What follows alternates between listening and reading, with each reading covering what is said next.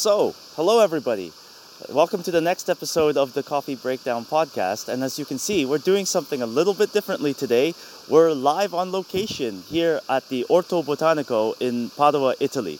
And inside this building here, the FuseNet Association is hosting their annual PhD event. It'll be happening today and the next 2 days on this location. And inside that hall is a bunch of PhD students who are willing to share their experiences and the results of their studies with each other. And so let's go inside and see if we cannot learn a little bit from them and get some of the feeling of what it's like to be a fusion PhD. Let's go. Welcome. First, what's your name and a little bit about what you do? Okay, so my name is Antonio Magnanimo and I come from Italy. I studied in Naples in southern Italy, and now I work at the Max Planck Institute for Plasma Physics. I'm a PhD student there, and my project is focused on developing a power supply for ASDEX upgrade nuclear fusion reactor that is at the Max Planck Institute for Plasma Physics. There are not so many companies able to produce such a big power supply systems. So the power supply that actually is powering ASDEX upgrade is a very old one, and was produced by Siemens many years ago, 30 years ago, and is getting old. And actually, at this moment, there is no company able to produce a power supply of that size. So with my project, we are looking for a different solution, a new solution, which is based on supercapacitors. I'm Lydia, and I'm working on the plasma edge in the tokamak. So we have this really strong insulator between really hot plasma core in the tokamak, and outside it's pretty cold. So it's like the biggest gradient of temperature kind of almost that we know in the universe probably and stuff like that. It's really exciting. I am looking into stability of this complex region, which has a lot of different instabilities. It has a lot of high gradients of pressure and temperature, and it's also very tiny. It's just a few centimeters where we're measuring, so it's also quite a diagnostical challenge, but yeah, it's fun. I'm Laprit Singh, a PhD student at Politecnico di Torino, and my research focus is about runaway electrons. Runaway electrons from the core, where they interact with some MHD instabilities, to the edge, where they interact with the pulse wall. So, my name is Olga Kachko. I'm studying material sciences, and I'm developing materials for fusion applications. That's why I'm here. The materials are very important for the reactor because they need to withstand very high temperatures, and also they will be under neutron irradiation. So that's why the materials which exist nowadays, they are not actually satisfying all the purposes that we are looking for. That's why we need to put more research and development into it. My name's Tom Griffiths. I'm from Imperial College London. In the Department of Mechanical Engineering. My PhD maybe isn't so based in mechanical engineering. It's looking at the socio-economics of fusion, and I guess how it might impact fusion in the market, or just how it might impact things that investors care about.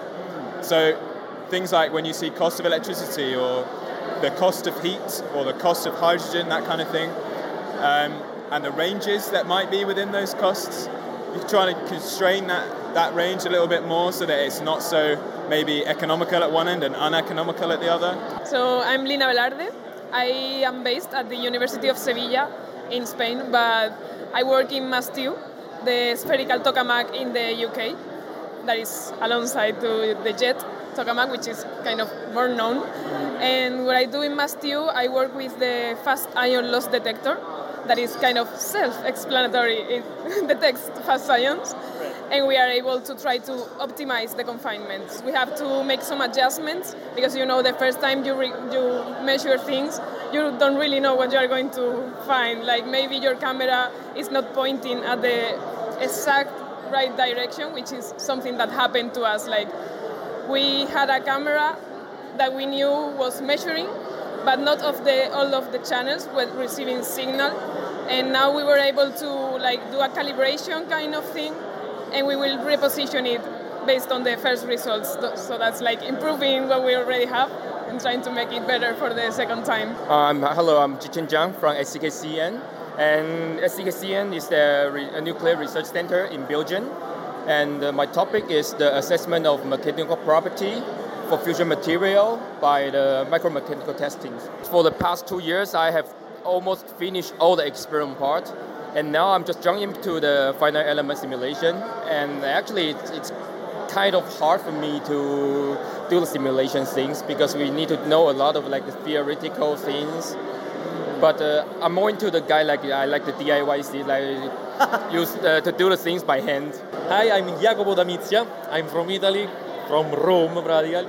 And I'm entering in the Fusion CDT program that is in UK and is the PhD that merge some university of UK to work on MassU, JET and different projects involved in fusion. Practically now I'm working on MassU and I'm interested to measure the ion temperature in the scrape of layer, especially in the divertor and in the midplane, to compare and analyze for the exhaust physics.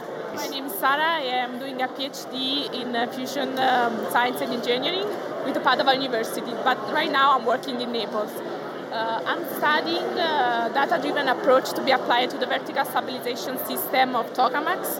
In particular, we are working on this because right now all the control systems are based on the model. So even if you use just a PI as a vertical stabilization system, the parameter of the PI has to be tuned based on the model. What we want to do is to avoid this dependence on the model. So here I propose two methods. One is an extreme seeking approach, where the control parameter of the control law doesn't depend on the model, are always fixed, even the model behind change, or a reinforcement learning approach where I'm training an agent to behave like the vertical stabilization controller. Yeah, so my name is Joseph Hall. I'm working on the energy confinement scaling law, which sounds absolutely incredible and like very crazy, but it's really simple, right? So the idea is inside of a plasma, what you want to do is you want to keep the heat in there for as long as possible so that it self-sustains. We don't want to have to keep on feeding energy into it. We want the fusion power to do all the work. And what I'm doing is trying to find out the best possible way to keep that energy in there. Okay, I'm Maria. I'm working in DIFER in the Netherlands. And I'm also the chair of the student council of FuseNet. Ah, nice, very nice. Yeah, and I'm working on liquid metals for the diverter. So we have very high heat fluxes in the fusion reactor to the bottom of the reactor, which we call the diverter. And now, ideally, the idea is that we have solid diverters, but they have a lot of problems. So we say, let's solve the problem by making the wall liquid. So you can't melt what's already molten. Exactly. So how did you find this project? Like, how did you hear about it and get involved? That's interesting. Like, I am actually an aerospace engineer, so my basis is really different from this. But I found like a master thesis project that was about, they said fusion, so I was like, okay, that sounds interesting. What is that? What are you doing? And I did something like optimization for NBI that we are building, a tokamak that we are building in Sevilla. And after that, I got in contact with the group and I got to meet all these amazing people that I work with now. And I started to see that this is really interesting and it's really important for the future, or I hope it will be. So I decided to stay. Yeah, so I actually started doing theoretical nuclear physics. My interests spanned the idea of like how the universe works right down at the smallest scales. And I pursued that for a while.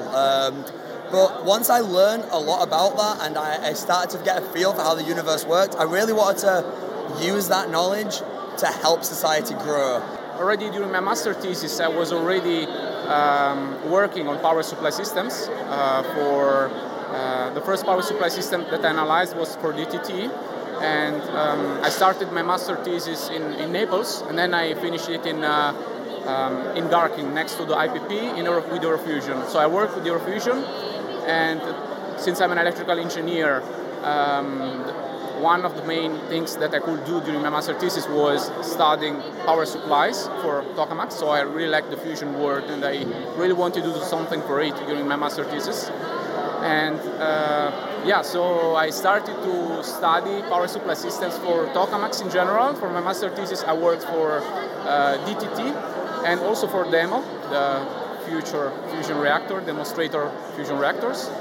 And then after my master thesis, then I got in touch with some people at IPP and they proposed me to make something similar also for ASDEX. So actually, one of my friends, he was PhD student in this facility, and he just introduced me to our mentor. So that's why I got accepted in this position. I got into this because my professor from university have a background as an automation engineer, got me to this PhD.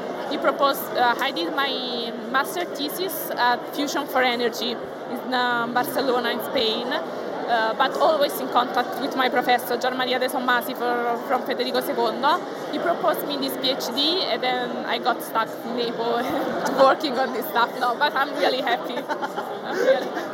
Oh, I actually have a degree in geology. I don't have an undergraduate in physics or engineering. Wow. But I studied a master's. I didn't want to go into oil and gas or into mining, so I went into the route of nuclear through my master's degree in nuclear engineering. I then went away and I had a job for 18 months for a renewable energy company. I didn't like it. I didn't like working in an office. So I went back to school and I managed to get on the Nuclear Energy Futures CDT at Imperial, and also the Science and Solutions for a Changing Planet doctoral training program at the Grantham Institute, which is also at Imperial. They sponsored my PhD as well. So I was quite lucky because I was very interested in it already in my master's, and then in my university they will work on liquid metals, so it was very easy to go from master's to the PhD. So fusion kind of attracted me as a topic because it's fascinating and stuff. And then I started going to some little summer schools and stuff like that, and then I did a project at Max Planck Institute in Garching. And I really enjoyed doing this project for 3 months after my bachelor's thesis. So I also really had lovely supervisors, and I just met a lot of great other scientists and young people. And it was really lovely experience. And then I decided to do the experiments. So I went straight to the Politecnico di Torino, and I selected as my first option aerospace engineering because I was so excited, so impressed by the airplanes, by the aerodynamics. But then at the test, I got a poor score and got admitted to energy engineering. I said, this is destiny, let's move forward with energy engineering. So at the third year, I went to an open day where they were talking about the masters they are offering to the students. And there I met a PhD student. He taught me so good about doing a PhD, about the life of a researcher, that I decided there at the third year of my bachelor's that I'm going to do a PhD. But I didn't know which topic I should focus on. So I had a professor, a very good professor, who talked about fusion. So I got interested in fusion and I took my master's in energy and nuclear engineering. That's always a tricky question for all PhD students because actually many people come from very different fields into fusion. It's seldom that you follow like one track and then you come to fusion. So for me it was first I studied physical engineering. Then I got interested the last year of my bachelor studies in nuclear physics. Then I continued with nuclear engineering for my master. And then I did my master thesis in Plasma Physics Institute. And that's how I got to know that fusion exists at all. Well, practically, thanks to FuseNet, I would say, I was looking for the best option to do a PhD in fusion in Europe, and came out some interesting place, and I applied practically to everyone in Europe, to be sure, and I got this position at the University of Liverpool, that is part of this Fusion CDT, that is the program of the UK. If there are future students coming in, interested in fusion, looking for things to get involved with, how do you recommend that they start? Well, come to the FuseNet website. We have a lot of summer schools there. We have a matchmaking page as well, so for people to see internships availabilities or PhDs, master projects, so you can check there. And also the summer schools. I did 2 summer schools doing my master's, and I got to know a lot of people 3 years ago, and now I'm seeing them here in the conference, so it's very nice. My PhD is definitely a very broad title, very broad one. I prefer personally knowing a little about a lot of different things rather than a lot about a very small thing. So if your perception of a PhD is that you have to know a lot about a very small thing and that's the only thing for you, I would maybe reconsider that, because I thought that would be the case, but actually it isn't. And yeah, don't be scared.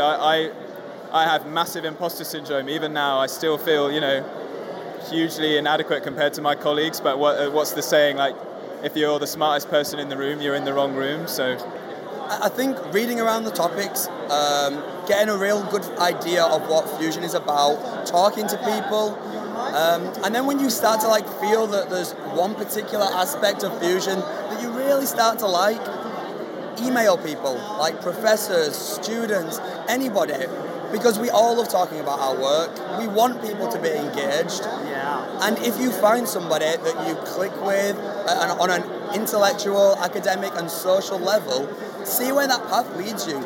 It might lead you here. Well, that would be wonderful, right? Absolutely. If you are a curious person, if you like really discovering new things or deepening the knowledge in some areas of material science, engineering, even chemistry, because it's also related, so just go for it. It's an amazing community, nice people, you will travel all over the world. Be proactive, as you said before, because as master students we are not aware of the opportunities that are there, just waiting there to be grabbed by us. So please, if you like a topic, search about it, search about who is the reference, the researchers taking care about that topic, because even them, they are searching for young researchers to come up and transfer their knowledge. So if you get in touch with them, they will surely be interested in taking you as a PhD student and transferring their knowledge. And please have patience, a lot of patience, because we are talking about research and it takes time, days, weeks, even months to get the results we would like to see. So be proactive and be patient. Yes, please study electrical engineering and power supply systems, because we need a lot of electrical engineers actually. So there is a lot of space for electrical engineers in the fusion world, because power supply systems actually is one of the biggest challenges in the fusion world among all the challenges, because there are many challenges in fusion. Listen to the people, try to understand what they want you to do, and if you think you are able to do it, say yes, because you are going to learn a lot, and you're going to find what you love or what you like the most, which is also okay. And then you can decide which path to follow, and that's, I think, really important here, because otherwise, if you're not really interested in what you're doing, it's more difficult to really spend all the hours we have to spend. So I would say yes, but make sure that you are really following what you want to do. Be excited, be motivated, and let's create a better world. We're going to change the world. You've got this. It's a very optimistic point of view. Come on. It might take a while. All right, and so there you have it, straight from the horse's mouth, let's say, from the fusion students themselves, a bit of the experience of what it's like to do a PhD in this field. I hope you've learned something. I definitely have here, and we'll see you next time on the next episode. Bye.